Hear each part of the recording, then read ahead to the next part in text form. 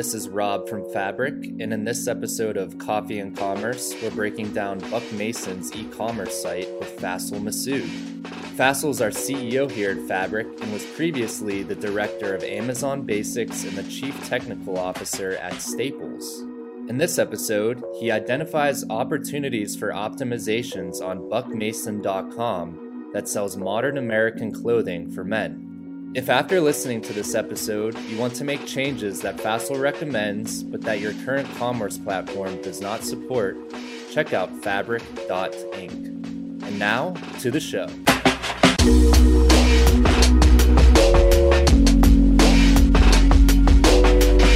Landing on buckmason.com, first thing that I noticed right away is this obstruction in my journey, which would be give me your email.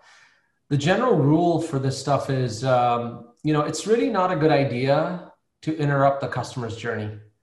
And if I really wanted to provide my email, I would have provided it anyway.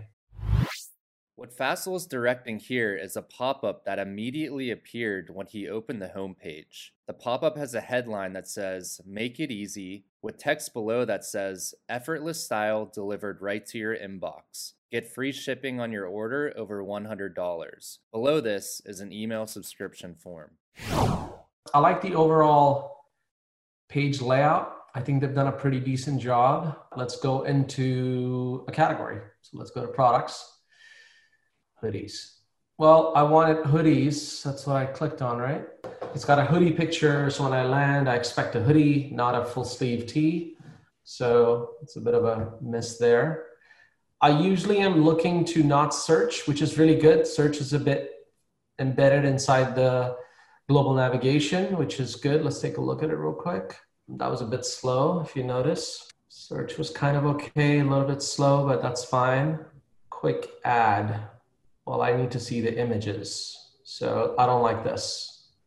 Not very clear. The buttons are not large. You would think on a size of page that we have here, I should have a small chevron that can walk me through other images, which they haven't really done here. So I don't know what's happening here. These are colors, but why is this so small? Here, Faisal's on the category page for hoodies and trying to look at the different colors the hoodies are offered in. The experience is a bit clunky and the available color options are very, very small circles below the product images. Now, Faisal is about to click into the product description page for the hoodie. The model is 6'2", weighs 175. That gives me a really good idea that this model is wearing a medium-sized hoodie, so that means it kind of runs big. I like that. This whole toggle between colors is not good. I'm not going to email you for questions. This is 2020. Where's the chat? Why didn't they put it here? It says questions. Why isn't the chat button right here? So right under the product image, there's a details area with an attribute that says questions. Following this is a link to a generic help page and an email address to Buck Mason's support team. Hidden in the bottom right corner is a chat box that Faisal is about to use now. In the chat box, Faisal types, "Would a size medium work for someone who is 5 feet, 10 inches, and 170 pounds? Do the sizes run big?" Let's ask them. So it's 1242. Let's see what happens here. Look at how much wasted space you have here. This entire right panel. Curbside pickup? Wait, what? Oh, it takes me to a whole different page. This is a big no-no. This is a huge mistake. Yeah, a lot of problems. This should have been an interstitial pop-up right there. The wasted space Faisal's referring to is to the right of the image chevron. And to the right of the chevron, above the Add to Cart button, is a link for curbside pickup, which, when clicked, takes him to a different page. And now he's about to check up on his chat inquiry, discovering that the chat line got disconnected. It reconnects again. So this is not a concurrent connection. Keeps breaking. Another, not a good situation. It's a good highlight to say, okay, she's joined. I would say if you're normally a size medium, that is a great place to start. Our stuff runs pretty true to size. And that's a problem because I'm not 6'2". These models are different. They're all different guys. Are they all 6'2"? Are they all 175? Let's add to cart, right? I really love this. So let's say I'm going to go with the black hoodie in medium, and I'm going to add it to the cart. All right, that was quick. That was nice, clean checkout.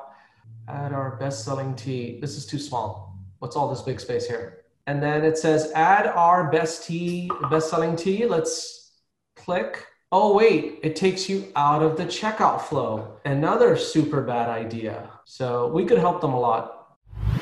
When Fassel clicked Add to Cart, there was a cross-sell in the cart that appeared on the right side of his screen. But when he tried to add the cross-sell item to his cart, the cart disappeared and he was taken to a different product description page. Now he's about to shop based on size and color, then direct another issue with the chat assistant. Suppose I say, okay, fine, add it for me. I like that it's already selected medium. I don't like how it's positioned, but whatever. I just bought a tee. I'm showing another tee. I'm sure there's some algorithm that's figured it out, so I'm going to assume it's correct. I want to shop by my size. Let's say medium, show me everything you got. This is not good. They have 2 items in black and medium in the entire website. That's a problem. We've got a selection issue. I like the flannel. Let's check it out. She never followed up with me, by the way, over here. Like, see ya, bye. I don't care. It's not what happens at a store. At a store, they're like, what else can I help you with? So I'm going to go ahead and goodbye and end the chat. It needs to go away. 2 extra clicks that were not needed, by the way. I'm done. I'm going to go, okay, I want to check out. This cart is just tiny, minuscule compared to the rest of the page. So I'm asking you for the cart. Show me the cart right here.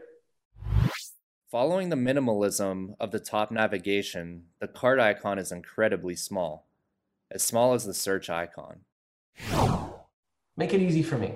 Checkout, let's go to the checkout flow. I like this. This is clean. Apple, Amazon, PayPal, probably the 3 best checkouts you can find on the planet. In this checkout flow, can I click anywhere else? Yeah, see, this is a problem. When I'm in the checkout flow, I should not have the ability to putz around anywhere else. And here, I can literally be distracted by any link on this page. They've done a good job over here. They've done a not such a good job on leaving all the nav live. Everything is live. Every link here should be a pop-up interstitial to a back page. The only way I should be able to get out of this page should be through a browser back.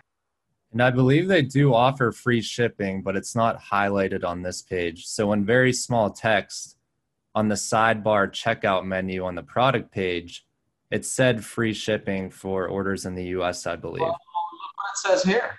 Because what it said in the cart was very different. Let's look at the cart. It said free. And now it's saying, hold on, let me think about it. That's poor design. Whoever did this is not good. On the checkout page, it says shipping will be calculated at the next step, even though it said free shipping in the cart. And now Fassel is about to point out that the payment option portion of the checkout page is in fact solid, with the 3 payment options including Apple Pay, PayPal, and Amazon Pay. Overall, though, I think that this part of the page is pretty solid. They've done a good job because, frankly speaking, between these 3, you've got the vast majority of the market. Nobody really wants to set up their own account.